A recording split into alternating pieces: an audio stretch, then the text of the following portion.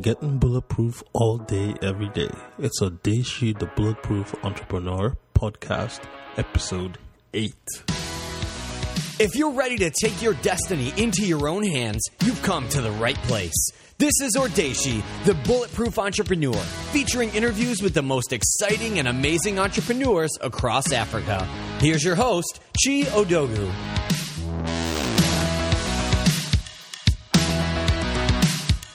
Welcome back and thanks for tuning into the Bulletproof Entrepreneur Podcast. We're still going strong with our giveaways for the launch of the show. We're giving out 2 books. The Obstacle is the Way to Timeless Art of Turning Trials into Triumph by Ryan Holiday and Choose Yourself by James Altucher. So there's still 2 weeks left. If you want to get your hands on a copy of one of the books, all you have to do is leave a review on iTunes, SoundCloud, Stitcher, and YouTube, and on our website, questions, your comment. For more details, go to odeshi.com. That's odeshi.com. And now, a word from our sponsors before we get on with the rest of the show. We can all do with a little extra cash. Why not just pick up your trash?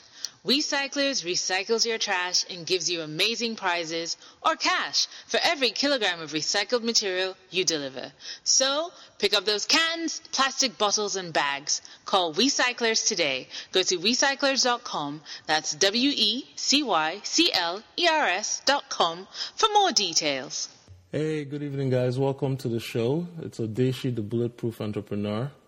Today's guest is Bilikiss Adebiyi-Abiola. She's the CEO and co-founder of Wecyclers, a for-profit social enterprise working to help communities reclaim their neighborhoods from unmanaged waste.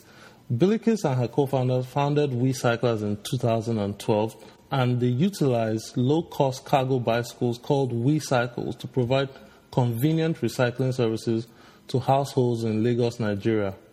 Bilikiss, please tell us a little bit about yourself and your background. Hi. Like you said, I'm the CEO of Wecyclers and, born and bred in Lagos. I left Lagos when I was a teenager, when I was about 17, to go to the U.S. to school. And while I was at the U.S., I had got my bachelor's and master's degree in computer science. Then went to work at IBM. For 5 years, and then after IBM, I went back to get my MBA at MIT. And it was while I was at MIT that the idea for Wecyclers came. So it was from a class that I took called Development Ventures, and the class basically focuses on people that live at the base of the pyramid, that earn less than $2 a day. And when you look at Nigeria, about 70% of Nigerians, are living in poverty. They lack access to sanitation. They lack access to bank accounts, to healthcare, and because of that, they're disproportionately affected. So we wanted to do something that would empower people, and moved back to Nigeria about 2 years ago to work on Wecyclers. Okay, so tell us, Bilikiss, you said you had the idea in MIT while you were in graduate school. How did the idea come about to start off? So I was taking this class, and it was really random. Basically, we were taking a class, and one of the prerequisites for this class is one of those easy classes that basically you don't have to show up to class. Okay. You just come once in a while. So it was something that was the best kept secret in school, was that at least you can get your credits and still you can have a good time, and at least, because school is really stressful, so you need that buffer. Mm-hmm. Yeah. But then you find yourself basically you can find yourself being drawn to the class. They had so many cool people flying in from all over the world, working on really amazing things. And some of the things, what I discovered was that there were so many people that were working in Africa, working on the issues that face our people, but they don't look like us. That was the first thing. Oh, wow. Yeah, so I was thinking, where are the African people that are solving these problems, They say malaria is killing everybody, there's no job, but it's not African people that are doing it, And then the second thing that struck me was that, basically, there were so many people in the class that just wanted to just do something and make a change. So I got sucked into this group of people that had this idea. And we just, had, a really nice time just talking and coming up with ideas. And, we submitted our concept to, for our final grade, and we got a good grade, and we just decided to run with it. Okay, so you whittled down from several ideas to one, or you started with this one, and then you ran with it? We started with one, and then we just started, kind of debating amongst ourselves. Because the idea, first of all, was some people that started it off and said, okay, we're going to do waste for water. And then, I was looking for a group to join, and I joined the group, and I said, oh, the African people, because I'm from Africa. I was the only one from Africa, and I said, African people don't want water. They have water. They want something, they want to be able to choose. Even if there's water, they let them have the choice. So we came up with, incentives, let them be able to choose what they want. And then we had the idea of, instead of having, because we thought it was going to be a mobile, like a kiosk. Okay. But then we came up with the idea of using a mobile system. So it was when I went to Nigeria and I did my research on the ground that we now discovered that we should use bicycles. That's interesting. Okay, so you wrapped it up, you handed in your project, and then what happens next after graduation? Because you were an engineer. What? First of all, you're an African also, so your family knows that you've gone to a great school, MIT. You are an engineer. You're leaving, a potentially well-paid or several potentially well-paying jobs in engineering to come and do waste management. Yeah, it sounds crazy when you say it like that.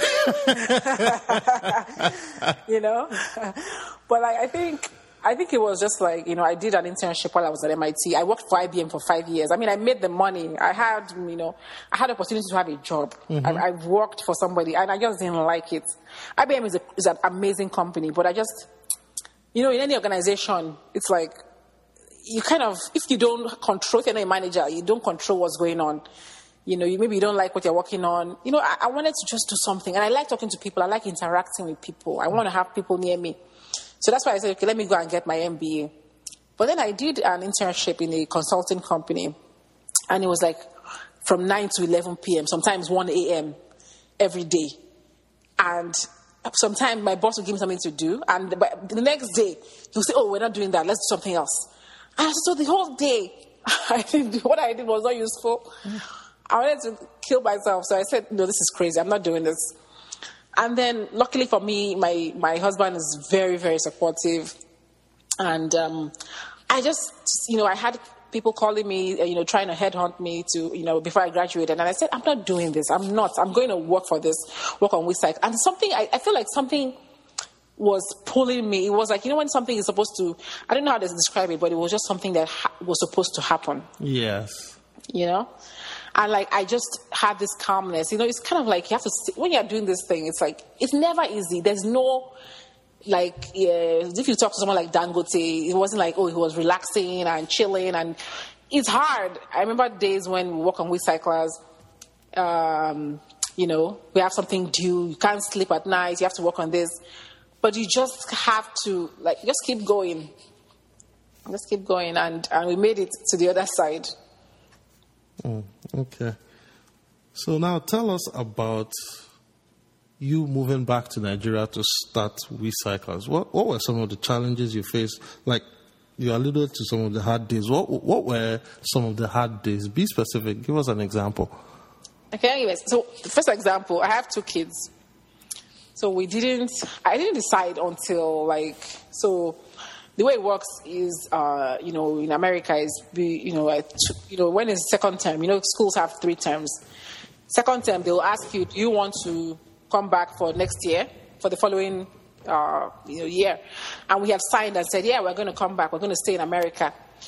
But then I kept on thinking, talking to my husband, and we're like, what, I need to go and start this thing now. So I had to pull my kids out of school. I had to break my lease. Because I just woke up one day and said, no, I'm moving back. So the challenges were, of course, trying to unwind my kids from school, trying to look for a school for them, those personal things. But then when you look at in the company, in terms of being an entrepreneur, it was, we had to look for money. How are you going to pay for this? So we had to spend a lot of time, trying to find opportunities for funding in, business plan competitions, trying to make those vital connections, on the ground in Nigeria, and just trying to figure out more of the specifics of what we were doing. One of the things was I don't know anything about bicycles. I don't even know how to change. I don't know anything. I can't even So you had no experience with bicycles to start with, and your company is fundamentally run with bicycles. Exactly. So that was the kind of, uncertainty we faced. It's like we knew we wanted bicycles. And we're like, okay, so what are we going to do? Because we don't even know what this bicycle looks like. We had no clue. But we just kept on. I think one of the things that we did, and I have to give me and my colleague Alex, was we didn't give up. We'll research. We'll go online. Okay, this person does bicycles. Okay, let's go and talk to this person. So we'll go and have coffee with that person. Okay, let's email this person. Was in Nigeria or outside Nigeria? Outside Nigeria, in America. Okay. So it's very lucky. We're lucky about that. And we're living in Boston, so there's a lot of there's a bicycle culture there. So we'll go to the bicycle shops. We'll hang out with the bicycle experts. And then we built this little community around us on bicycles, and we're able to find the person that actually designed and built the Wecycle. His name is Jack Whipple. So we met him, and we got him to come to Nigeria to build a Wecycle for us. Wow. Yeah.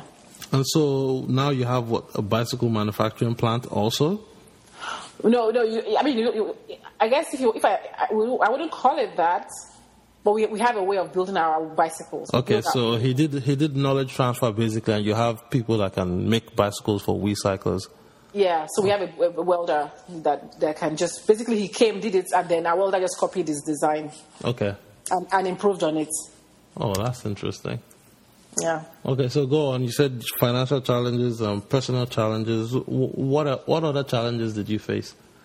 It's also, I would say, it's kind of, when you are working somewhere that's, one of the challenges I would say is we're not on the ground early. I think that was a good and bad thing. It was good because we had a chance to step back, think about everything, plan. Because when we got on the ground, because we started working on research, in January of 2012, but we didn't get to Nigeria till August.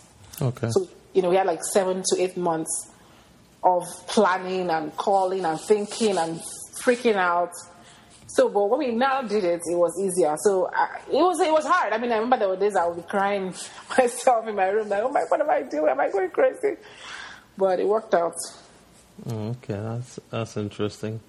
So you get to Nigeria, you have these challenges, you're knocking them down one by one. You kick off Wecyclers.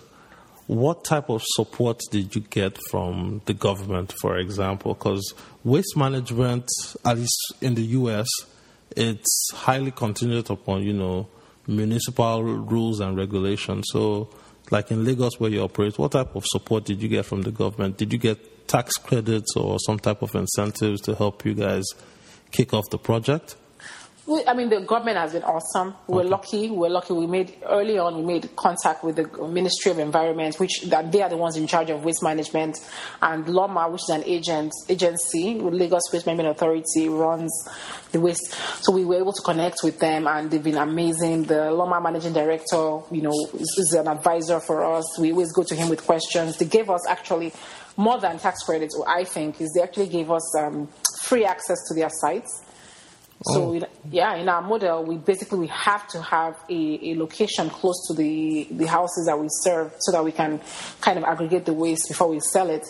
So he gave us access to their sites. They even sponsored 5 Wecycles, and we're working with them to expand to other parts of Lagos. So they've been amazing with kind of just helping us to refine the idea and also just giving us the opportunity to leverage on their network and their infrastructure. That's interesting. And do you have any competitors in the industry right now? I would say yes. There's other recycling companies that are collecting. I wouldn't say we're competitors, because we're so small and we're so, it's a big market. But I would say other people are in the space. There's companies like Recycle Points that I respect very much, and and it's a really great market, I think, and we need more people in the waste space. Okay. Because people don't think it's cool. People always say, one of my family, extended family members was calling me kole kole because I'm doing in Yoruba. It's kind of a derogatory word they use for people that pick waste. Okay. And I'm thinking, what is wrong with us as Nigerians? Why do we feel that everybody likes to be working for a bank or oil company or something like that? Exactly. Why? Why do we have to stick to all this?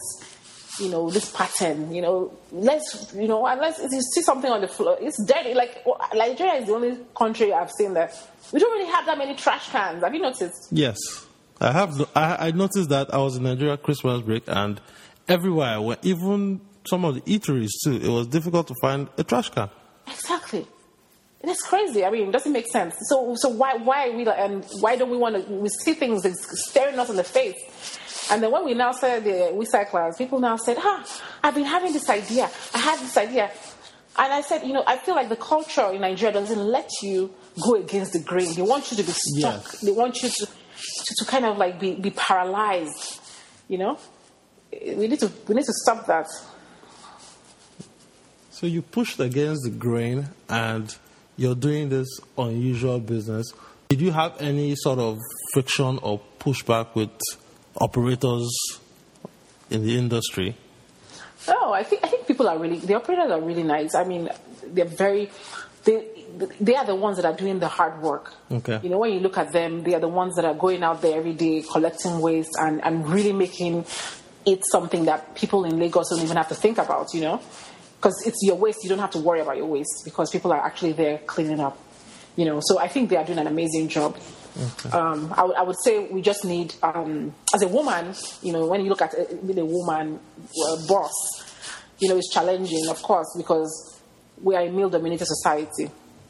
Men always get things done because I'm sorry if men don't agree with me, but it's something that we see as women. It's just that you kind of have to work a little bit harder. You have to have a little bit of a thicker skin. Because some things will happen and you're wondering, what is this? But you just got to, roll with the punches and, keep going. Okay. And I think I read somewhere that roughly 60% of the daily waste generated in Lagos is uncollected. Is that an accurate statistic or? I would say it's not formally collected. Okay. So could you explain further? So basically, the way it works is that, Lagos, we generate about 10,000 tons of waste every day, but when you look at, like the organized areas, like the Ikoyis and the Kejas, their waste gets collected. But when you now look at the slums, like Makoko or something like that, first of all, for somebody to come and collect your waste in these areas, you have to pay. Wherever, if you are living somewhere and you have this waste, it's actually a service. Yes.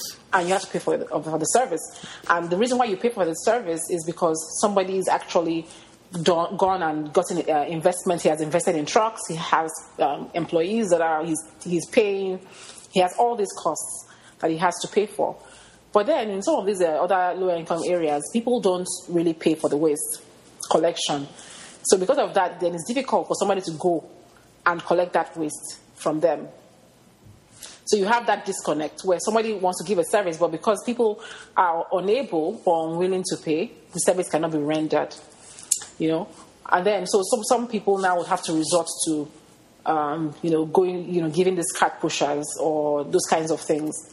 So I'm not saying that there's really no waste collection happening. It's happening, but it's not, in the lower income areas, it's not 100% because of so many challenges. Some people will say, I don't want to do it. I'm going to get rid of my waste myself.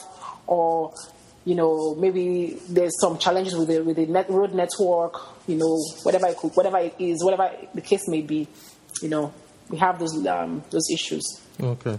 And your company is focused on addressing these issues in the lower income areas, correct? Yes, we're focusing on the lower income areas first. Okay. So it was actually deliberate because we wanted to empower them. Okay. So we could have done a recycling program in a higher income area, Because people actually tell us, hey, why don't you come to my neighborhood? I want to recycle too.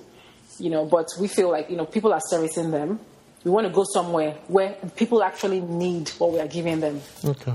And we've been able to change lives. I mean, we have people that redeem their waste, and this money or this gift that they get from us is huge. I've had someone that got money and she used it to she was sick and she used her money to take care of herself. I've had people that use their whatever they redeemed in their shop. So like someone got a generator and she's going to use it in her shop to power her fridge. So basically people are really seeing the value. They are really it's actually something that is making a difference in their life, And it's really powerful. And apart from the material things that they get, they always tell us, they didn't really make that connection. The first problem is in many of these instances is that just there's low awareness. They don't understand. They don't know. So the people will say, since Wecyclers has been coming to my neighborhood, wow, this place is cleaner. There is less mosquito. When it's it's raining, there's no flood. Because now they are seeing and they are understanding. It's like practical. When you are in science class, you have to do theory, you have to do practical. Yeah. We're actually giving them practical, so they are learning on the real time. Okay. So now let's talk about your business model, because I looked at it a little bit and I found it interesting. You incorporated a sort of gamification to waste management. Could you talk about how you implement this waste for points and eventually redemption for gifts and cash? Yeah, so I think the way it worked was it was actually initially something that we did to, like I said earlier, it was to give people the choice. We wanted to be able to have something a system that people could say, look, guys, I want, I want to use my points for, to kind of have that option. So we had this, we have a software which is built, in-house. I'm a software person, so I'm all about software. So we had someone that came in and built our software in-house. His name is Jonathan Kohler. And so what happens is, somebody registers to Wecyclers, and we put them on a route. So we'll say, okay, you registered and you're on ABC Street, so we're going to come on Wednesday to pick from you. So our Wecycler will come on Wednesday, pick up from the person, and then they would weigh the waste. So for every kind of waste, we collect 3 kinds of waste currently: plastic bottles, pure water sachets, and cans. They would weigh each waste, and then they would record it. Right now, we use paper. There's a reason. I'll come back to that later. We will record it on our piece of paper, take it to our hub. Then somebody will input it into the system, and within a day or two, they will get an SMS alert saying, Wednesday we came to your house and we got these kinds of waste from you. And because of that, you have these total points. So that happens every week. Your point balance increases based on how much, waste you are giving us. And then every 3 months, we open it up to our subscribers, and they can actually trade in their points for a prize. So they'll say, okay, we have a list. So we have things that range from generators to a small bowl, bucket, blender, Indomie carton, or even cash. They'll trade in their points for those prizes. And, and that's how it works. Or if they say, okay, if they don't like anything we have, they'll say, okay, I'll wait and I'll just, push it, I'll roll it over to the next cycle. Okay. So every 3 months they have the choice. And that kind of gives us an opportunity to kind of see, okay, what do people like? What are they, maybe people like blenders, or they don't like this particular thing. We are able to see from the data, because I'm all about data. I want to see facts. We see the data, we see what people are exchanging for. What are people's, preferring, And initially we said we're only going to do gifts. We're going to do in kind. We're only going to do in kind because we didn't want it to be transactional. We didn't want people to say, okay, I want money. Mm-hmm. But then we got on ground and the people said, no, you can't tell me. You can't dictate to me. I want my money. So we had to realize, we had to just be flexible and say, okay, guys, okay, you can take your money. That's interesting. Yeah. So you recycle plastic bottles, water sachets, and cans. So what happens to those 3 inputs? You sell them to the you sell them back to the manufacturers. 'Cause I'm trying to think of how you would redeem, let's say, if a client turns in, let's call it 20 pounds of plastic bottles, where would you get the cash to give to them? That's a good question. So what we do is we basically take the plastic bottles, and, we'll bale it, compress it or whatever. Then we'll sell it to somebody. There are recyclers in Nigeria that would use those materials to make something. So they give us money. Okay. So we now use the money. And because it's delayed, because it's every 3 months, that gives us the opportunity to kind of like rack up the money. Okay. So when it's time, we'll just use their money and give back to them. So they get a share of what we sell. Okay, so it's almost kind of like profit sharing. Yeah, exactly. It's like profit sharing. They're getting a share of what we... So, and if we say, plastic bottle prices have gone up, then we will adjust their points. So next time you give us a plastic bottle, you actually get more points. Oh, wow. So this is all happening in real time, and it's not fixed. Because some would even say you wouldn't need to do that since the points are already the points, and you could make more profit out of that, but you adjust it without even the clients knowing the hard data behind what you're doing. Yeah, we will tell them, hey, we are adjusting it. Because we do it because, one of the reasons we do it is because, so now we see that, there's a demand for something. And we want people to kind of give us more of that. Yeah. So we'll raise the price so that they'll see, if I give you more of this, I'll get more, So we can actually control the flow. Or if we say, we don't want any more of this thing, we don't really, it's too much trouble, we'll reduce the price. So then people will now reduce their activity around that product. Okay. That's very interesting. So why is your recording system still paper-based as opposed to electronic?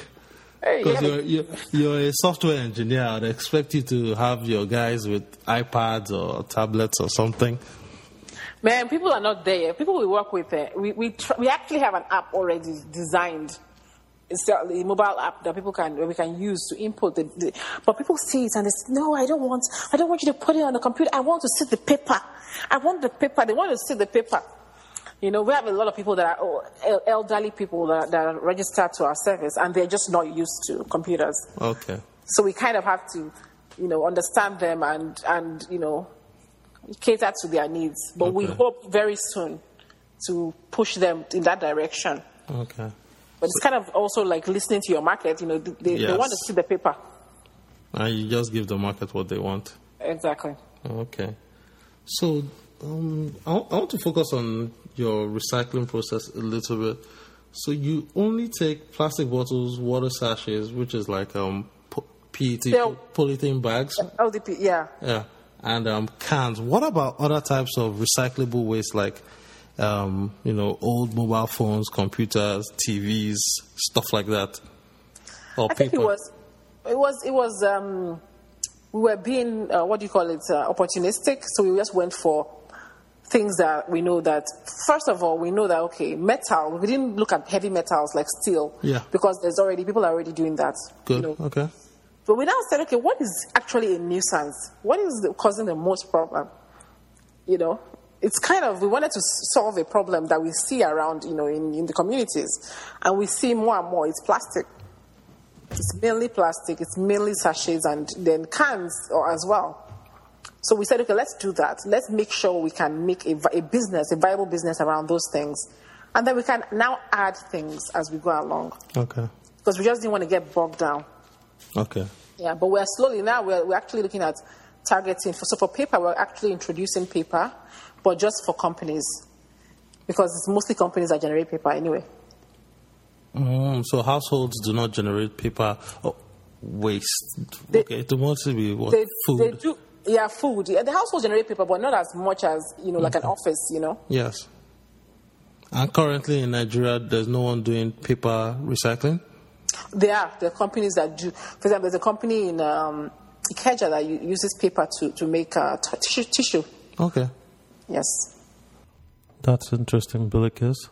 But let's take a minute to thank our sponsors before we get on with the rest of the interview. We can all do with a little extra cash. Why not just pick up your trash? Wecyclers recycles your trash and gives you amazing prizes or cash for every kilogram of recycled material you deliver. So, pick up those cans, plastic bottles, and bags. Call Wecyclers today. Go to wecyclers.com, that's WECYCLERS.com for more details. Hey guys, have I got some exciting news for you today? Did you know that your sense of smell is one of the most powerful memory triggers ever? Doctors have determined that you are 10 times as likely to remember an event if it's strongly attached to a particular scent or fragrance.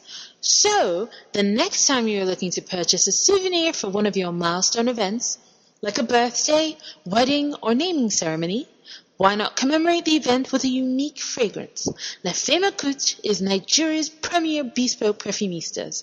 They will work with you to create a fragrance that is truly unique and complementary to your occasion. So, when the last bottle of champagne is popped and those final photos are taken, give your guests a gift they will truly remember. Give them the gift of a lifetime. Give them the scent of the occasion. La Femme Écoute, that's LAFAMEACCOUTRE,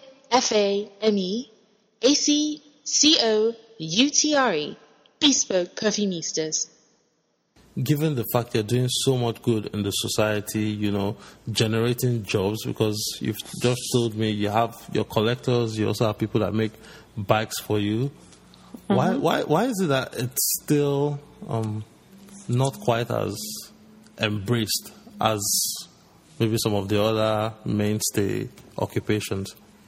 Yeah, I think you've alluded to that. I think it's just first of all, it's a green field, it's a new area, so people don't really understand or know much about it. But then they're used to mostly like the petroleum, they're used to all those industries, But I think in Nigeria we are at that level where there's a shift happening. People are seeing we need to care for our environment. When you look at all this flooding that's going on, you see. The climate is changing. People are waking up to the reality of the because and actually to let me bring it closer to home. I personally I'm not a tree hugger. I'm not the kind of person. I'm not the kind of person that would I'm not going to have these people that don't have any imprints, zero carbon footprint, blah blah. I'm not that kind of person. But I'm seeing as I'm doing this, we have to really care about our environment. It's really a big problem if we don't address it. Okay. So now let's focus on the business as a whole. Is Wecyclers making money? Are you profitable? We're not profitable, but we're making money. We make money from the sale of the material. Okay. But we're not profitable because, several reasons. We are not big enough. Okay. But we're still 2 outlets. We just have about 25 Wecycles. So, it's still small. And then we haven't started adding value to the collected recyclables like, shredding and those kinds of things. But we're going to start doing that now. Okay. So how would you go about raising funding to scale up? Because I saw here that you recently won an award. That's the Cartier Women's Initiative Award. And we also just recently got mentioned. We actually selected as it's called the Sustainia 100 list of 100 sustainable companies from all around the world. So we're on that list as well. Wow. We're very happy. Congrats. Thank you. So money, I think we are now actually raising money now. Okay. We're trying to raise a substantial amount of money that would help us to do all the things that I said, grow, and also to add value. Okay. And we now have started talking to investors, impact investors. Okay. That would want to invest in us. So that would be what social impact, social enterprise, private equity, or venture capital companies. It could be social impact, like or media network, Acumen, or even angel investors. So wealthy individuals that have extra money that they want to invest in and make a difference. Okay. So those kinds of people, they will all come together and they would fund us. Okay. And are those people primarily based in Nigeria or outside Nigeria, or it's a mix? It's a mix. We have people like in Nigeria. We have Tony Elumelu Foundation. Mm-hmm. They're doing a really great work. So we have a lot of people. Based on your experience for the past 2 years, what would you go back and whisper to yourself to focus on or to do or to watch out for? I think I will tell myself to push more, because I think I'm learning that now more and more, is that I don't push as much. I'm more of, okay, I'll let that person realize that I'm doing something good. But now you have to grab things. So I'll tell that person, go and talk to that guy and tell him. And if he says no, ask him again, are you sure? Push back. So I would tell myself to push back and don't take things personally. I actually we're working through so many things, and you get rejections all around. Yeah. Recently, just yesterday, we got another rejection. I've been working on this proposal for about a year now, and I'm telling you, I was just devastated. But I took a second, and I thought about it, and I said, you know what, I'm not giving up. So I'll tell myself, don't give up, and push more. Okay. So which entrepreneur embodies that spirit of doggedness and never give up, never quit that you admire? Entrepreneur. Or who do you admire with that, same zeal and spirit that you would like to emulate as you're running your company? I would say they are different people. It's just one person. Okay, so talk to us about them. I would say look at this guy, Paul Graham of Y Combinator. Okay. In Silicon Valley. He's amazing. He had a really hard time when he first started, and he could have easily walked away with and been a rich man after he sold his company, but he decided to go back and help. And then I was reading an article, because one thing about me is that when I have an issue, I go and research it. So I was reading about failure and rejection, and I read about, the person that wrote Chicken Soup for the Soul got rejected so many times. Jack Canfield, right? Yeah, Jack Canfield got rejected so many times. I think it was 40 times or 41 times. Yeah. There's so many people like that. And I think there was one person that they asked, and they said, they said, okay, what is your secret? And he said, I just kept on going. Whenever he said no, just keep going, because all I need is one yes. So. And so I guess that will lead us to our next question. What type of books do you read in general? To be honest, I prefer reading fiction. Fiction? Yeah, I fly through fiction. I love fiction. I love my favorite book. I love Nigerian, Afro or ethnic fiction, like people like, of course, Chimamanda. I love Chimamanda. I love people like. My favorite book is The Joys of Motherhood by Buchi Emecheta. I love Jhumpa Lahiri. She's from Asia.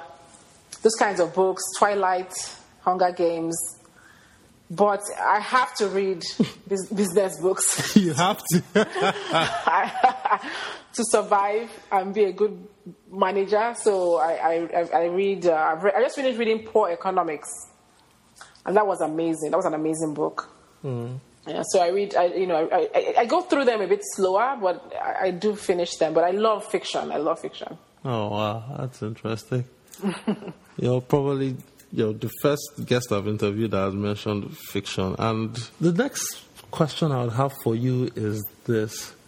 So what would you tell recent grads that are coming out of university, wrapping up their final year, or somebody that is brand new that wants to come into Africa and start and launch a venture, whether it's in the recycling industry or any other industry?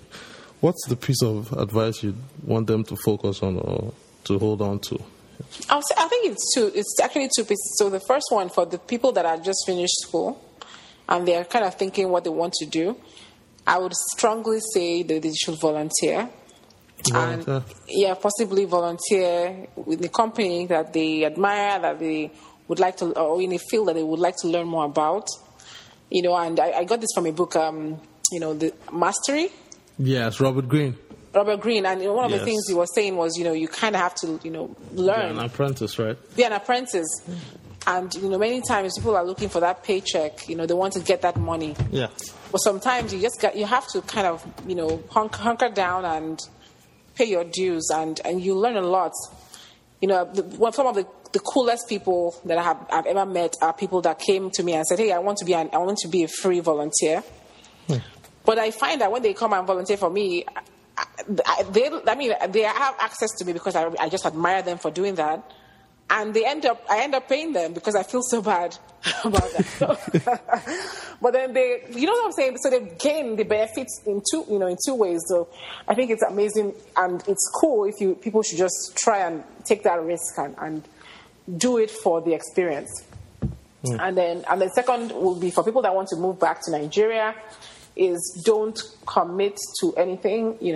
Some of the best connections I've made was just meeting people in the office, meeting CEOs and officials, and even just regular people, and just talking to them and learning more about the Nigerian, the landscape. So just make sure you set up a lot of meetings, tell a lot of people about what you're doing, and you will be amazed at what happens. They are open and willing to accommodate you if you want to set up meetings and talk to them. I've been pleasantly surprised. People are amazing. If the person doesn't have time, there's nothing you can do about it. Yes. But people I've seen people, of course you have to network and see who knows who and, get an introduction or just, I've had people that are just, email out of the blue. Like, they don't know me from anywhere. There's a man I emailed about 2 weeks ago. He doesn't know me from Adam. And I emailed him and I said, "Hey, I'm coming to Abuja and I want to talk about your organization. I think it's amazing." And he made himself available, and he was amazing. You never know. Some people are really, really... many people in Nigeria are just great, wonderful. Like, we are a really wonderful country. People are really nice. So you should do that, schedule as many meetings as possible with people and just tell them about what you're doing, tell them about the problems you're facing, and see what comes out of it. That's interesting. And I guess my final question would be this: if you had to sit down and talk to one entrepreneur that you really admire in the world today, what question would you ask them and why? I would say, what was your biggest regret? What do you regret the most? Okay. And why would you ask that? Because I'm a mom, and I fear that many people that are successful entrepreneurs, that's my fear, is that they have to do so at the expense of family life. Family life, okay. Yeah. So I want to talk to somebody like, Meg Whitman, or what's this woman's name again? The Yahoo. Marissa Maya, and this Sheryl Sandberg, and say, tell me be real with me. Don't give me any of that, sprinkle stuff that you put in your books. Tell me the truth. What is your biggest regret as a mom? Okay. That's interesting. And you personally, do you find time? How do you balance your work life? Yeah. It's a daily, balancing act. My husband has been amazing because he's actually had more experience in business. So I end up trying to just work at the expense of family. But he always reminds me and forces me to make more time for family. Okay. Which is great. So I just, because, you have to realize that, that's the most important thing. Is family. It's not even only children. It's your family, your parents, your sisters. So I think there was an article or where I read. Well, it's a story. They said, in life everything is balls. The golf balls, the big balls, is your family. So you put that into a jar first.